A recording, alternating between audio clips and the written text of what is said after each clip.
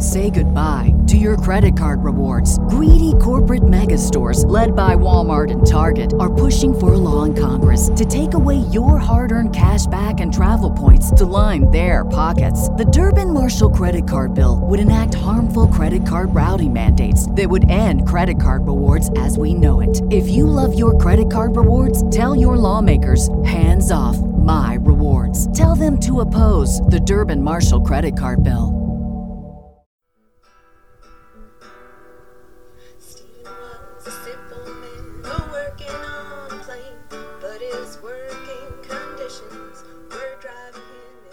Hello and welcome to Betty in the Sky with a Suitcase. I'm Betty. I'm a flight attendant for a major airline, and I bring you stories from the airplane, from the flight attendants and the pilots, and from traveling around the world. This episode is called Survival because of the survival story of the Chilean miners this month, and also we have stories about sometimes, you just gotta do what you gotta do to survive. And one of them is actually a drive-by crapping story, which I find very funny. And then we also have a airline top chef challenge. And at the end of the episode, a couple of stories about the Chilean miners. And I'm also going to use a song, The Ballad of Steven Slater. It's a YouTube video by the Strat Brat. Because last month when I did the Steven Slater episode, there were two songs that I really liked, and I know it's now old news, but I'm still going to go ahead and use the other Steven Slater song just because I think it's funny. Okay, let's get on with the show. Oh, it really was a nightmare on each and every flight. There were passengers who didn't know their place. Okay, so you have a story? I do. A flight attendant told me that he flew with a very sweet flight attendant. They went to the layover, and he was signing them in, and she did not wait for them to get all their room keys. She jerked her key right out of his hand, and he was like, whatever. So she went up the next day. He come to find out, she said she was having some gastrinal issues, so she went straight to her room, set her bags by the door, didn't turn on any lights, went straight to the toilet and unloaded. She happens to look up, and in the reflection of the mirror, bounced off the mirrored closet, she sees an elderly couple asleep in the bed. So she does not blush.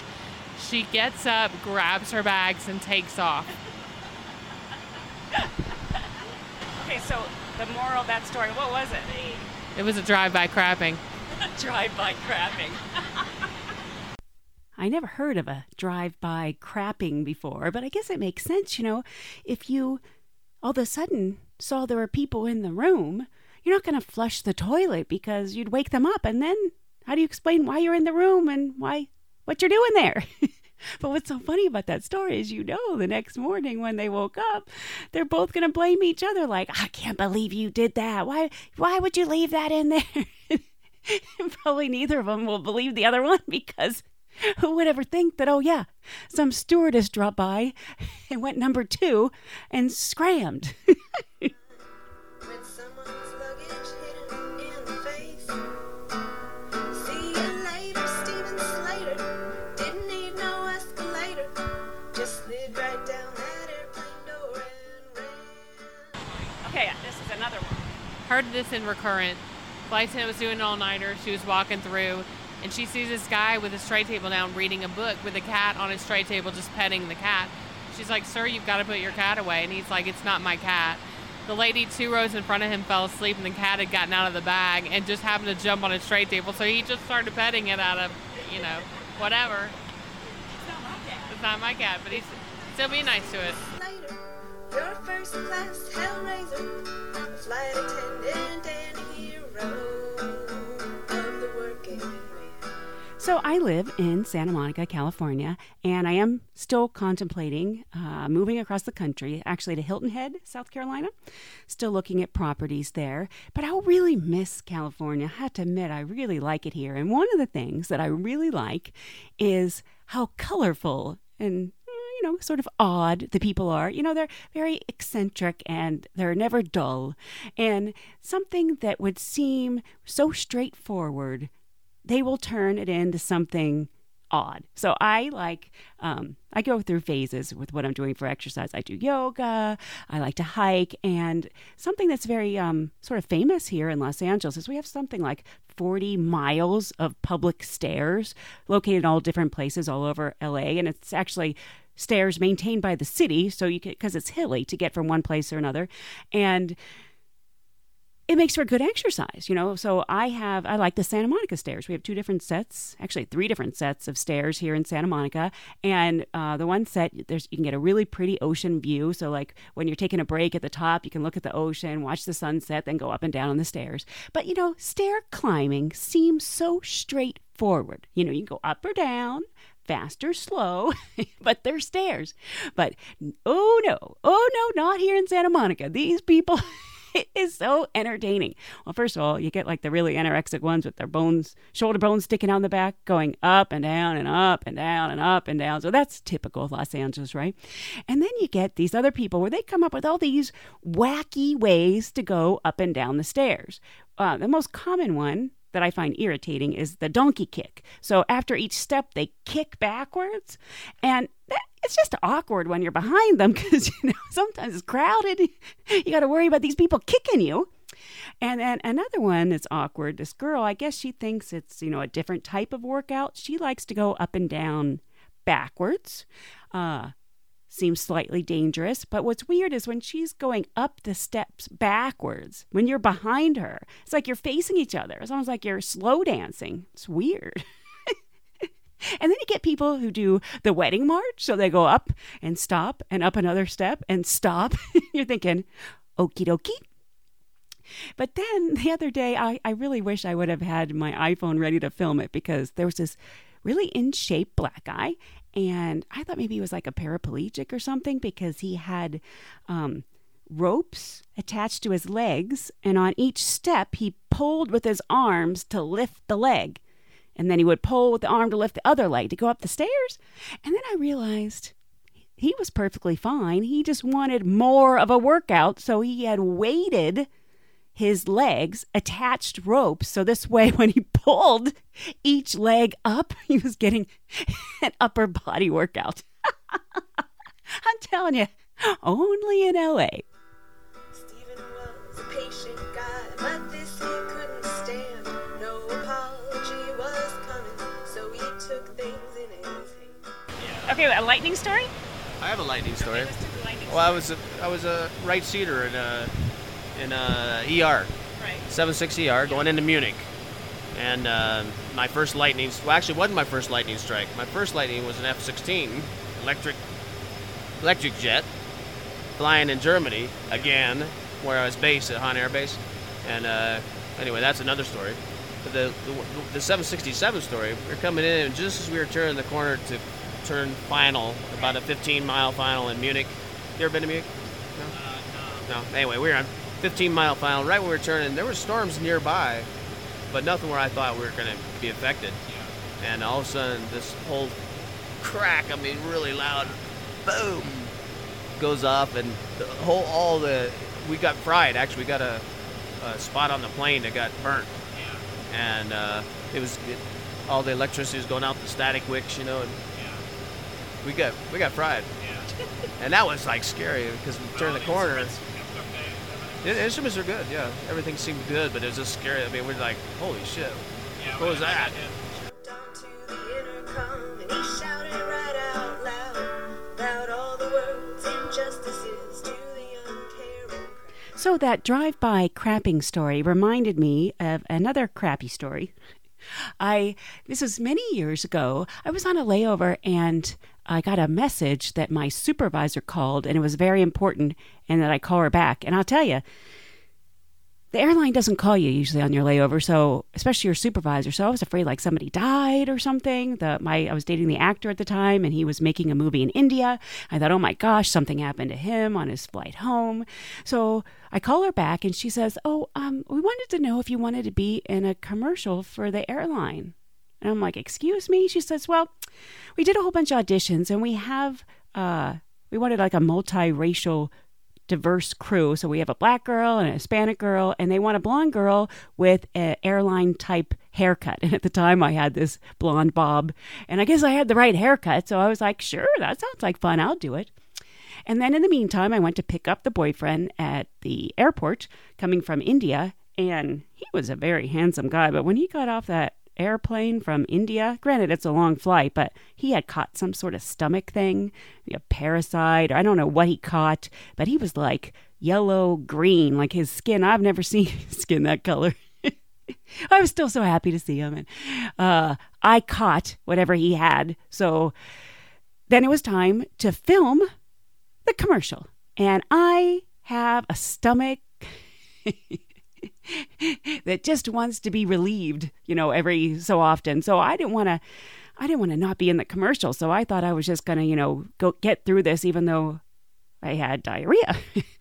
So here I am trying to be all happy, airline crew going through the airport. Commercial production people come over to us and say, okay, we're going to let all of you go for the day, but we're going to decide on one of you to do another segment where you'll be taking the tickets from our actor who comes up to get on the airplane at the gate. And so normally I would be thinking, oh, pick me, pick me, pick me. But because of my stomach issues, I was thinking, don't pick me, don't pick me, don't pick me. And sure enough, they're like, and so Betty, we're going to have you stay. The rest of you can go. I'm thinking, oh, crap. And before he pulled the chute, he took some ill-gotten booty, a couple of beers to drink on the way down. On a recent flight from New York City to Los Angeles, my captain came out, and he hadn't come out of the cockpit for the entire 6-hour flight to use the restroom, which is very common. So I complimented him on his bladder control, to which he smiled at me and said, "Depends." And I said, that is both hysterical and disgusting all at the same time. Knew he said his piece by the time they called police. He was packed and on his way out of town. So if you're at the store, at a checkout stand, or near a magazine rack, you might want to check out November's Reader's Digest, because I'm in there. On the cover is an airplane, and it says 50 Secrets Your Pilot Won't Tell You. And Joe Dion, friend of the podcast, has a lot of quotes in there. And then there's a sister article called The 13 Things Your Flight Attendant Won't Tell You. And I wrote most of those. So it's kind of exciting being in Reader's Digest. Not sure if it'll help the sales of the book or not. Hey, if you haven't already checked out my book, you might want to check it out on Amazon.com, or you can get a signed copy at my website, BettyInTheSky.com. You can also get the ebook at Smashwords.com. It's half off. And more shameless plugs, I also do airline Christmas cards at SkyBetty.com. They've actually been popular last year. Strangers, people who hadn't even heard the podcast, bought them. They just found them on the internet. I have funny things like Santa Claus going through airline security, things like that. And you might want to check them out at SkyBetty.com. And then also there is a Italian flight attendant who has a villa in the Roman countryside. We got to talking, and she told me, if you send any of your listeners to my website, her website is www.terrabellaservices.com, that you can get $100 off if you mention me or the podcast. And she does like cooking classes and an olive harvest, tours of the Roman countryside. I mean, what sounds better than a villa in the Roman countryside? So might want to check it out. I think that's all of my shameless plugs, so let's get on with the show. Didn't need no escalator, just slid right down that airplane door. Flight attendant told me that they had a flight that was going out massively late, so they took a poll with the passengers and said, do you want to wait for catering or go without it? Everybody unanimously voted to go without it. So the captain, of course, kind of cowboyed up and said, oh, we're getting catering. So the captain proceeded to go out onto the catering truck to help bring the catering carts in on an empty 88, and somehow lost his footing and fell off the bridge right onto the tarmac.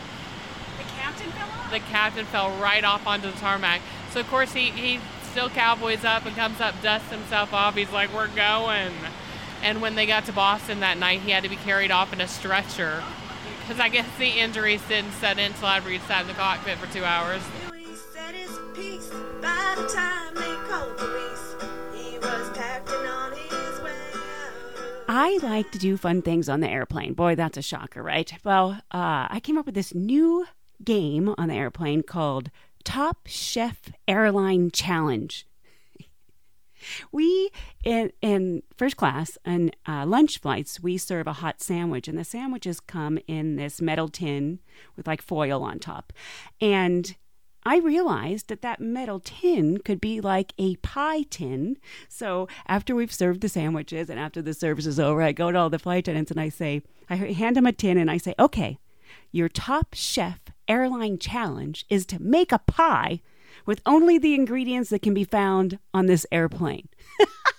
It's so much fun because actually we have quite a few things you can make a pie out of. We have these Biscoff cookies or like cinnamon sort of graham crackery cookies, so you can make a crust out of that. Sometimes there's butter left from a morning flight, so you can make a whole warm graham cracker crust with that together. Sometimes there's cream cheese left from bagels from the morning, and there's jelly, so you can have jam. And then in first class, when we serve snacks, there's bananas and apples, and we serve Reese's cups and Twix.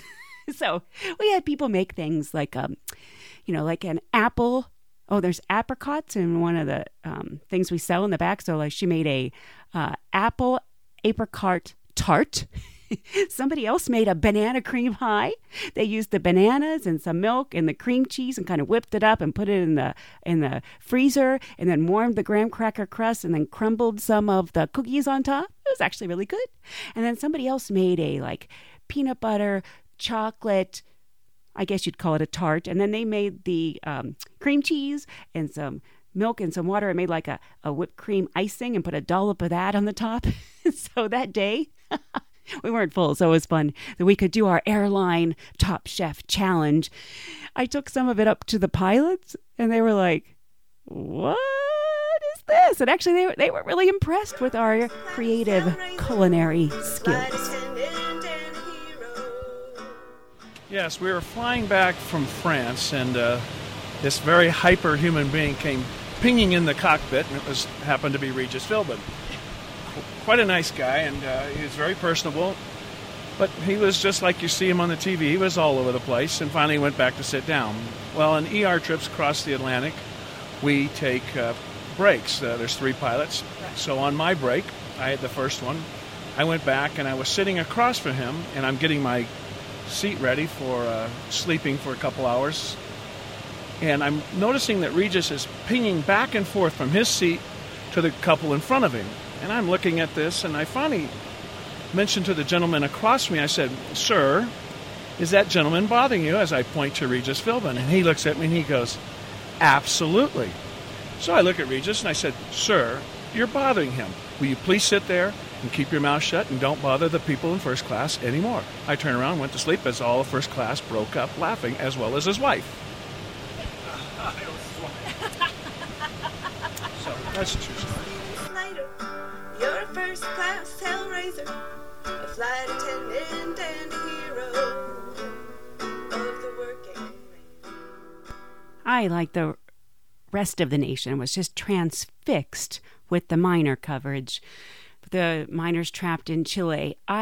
Because I'm a traveler, I have always been fascinated with survival stories, and I've read lots of books on the Shackleton expedition in Antarctica, where they got trapped in the ice floe, and the men were trapped for so long, and finally, the captain was able to get out and take a boat and get back to rescue them.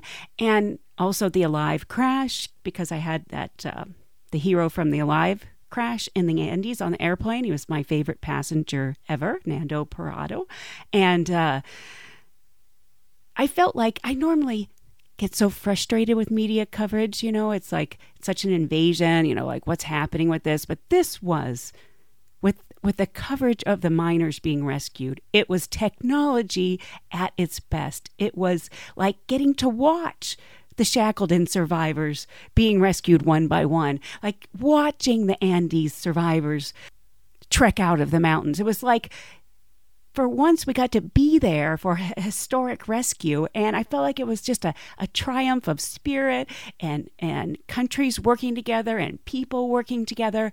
And I can't think of a more positive news story maybe in my lifetime. I literally couldn't stop watching the TV. I needed to get a podcast done. I had all this other stuff going on, and I kept saying, no, I'm just going to watch one more. I'm going to watch one more miner get rescued. And then you would think after a while I'd stop crying, but then there was a new family and a new story, and I'd be like, okay, I'm just going to watch one more. And I watched just about every single one of those miners get rescued, and all I can say is chi chi chi lay lay lay. Chi, chi, chi, lay, lay, lay. So I can't put into words how I felt watching the miners be rescued. And I was listening to the radio on the way home from my trip, NPR News, Scott Simon, and he really summed it up best. The 33 men pulled up from the depths of Chile's San Jose mine this week look strong and proud. Victors, not victims. Their survival was a marvel that enlisted drillers, engineers, doctors, geologists, scientists, psychiatrists, bureaucrats, clergy, and volunteers from around the world. But the men saved themselves, too. They had the hard-hidden part, living with isolation, hunger, and despair for 69 days, trapped in a small dark space 2,000 feet below the ground that tried to crush them. They told reporters yesterday the first 17 days were hardest. They had no word from the surface or proof they were being searched for. Some of the men squabbled, which they've made a pact never to speak about. They made jokes about cannibalism as they watched themselves starve. After 17 days, the refuge chamber into which they'd scrambled to escape began to feel as close as a tomb. Now the men, who may always be known as Los 33, can look ahead to sunnier days. Chile's president, Sebastián Piñera, embraced each miner as he emerged and said, "You're not the same after this, and neither are we. We will never forget this." I think that we embraces the world. Millions of families, including ours, got our children out of bed to watch the men rise from the earth, wave, sing, and blow kisses. We told our children, remember this night, whenever you think something is impossible. President Piñera says he also knows this magnificent achievement stemmed from what may be reckless disregard of mine safety. Never again, he says, will we permit people to work in conditions so unsafe and inhuman as they worked in the San Jose mine. It's tempting to say the rescue of the miners, like the landing on the moon or the return of Apollo 13, shows that humans can do anything if we just work together. Landing on the moon or rescuing 33 miners are daunting but direct enterprises. They have start points and finish lines. Trials of war, famine, terrorism, poverty, global warming, joblessness, and loneliness twist and turn. This week it was good to be reminded that skill, courage, and dedication can also move the earth. When 33 men were buried, people uncovered strength they never knew was inside. Failure was not an option. This week we were all Chilean. Viva!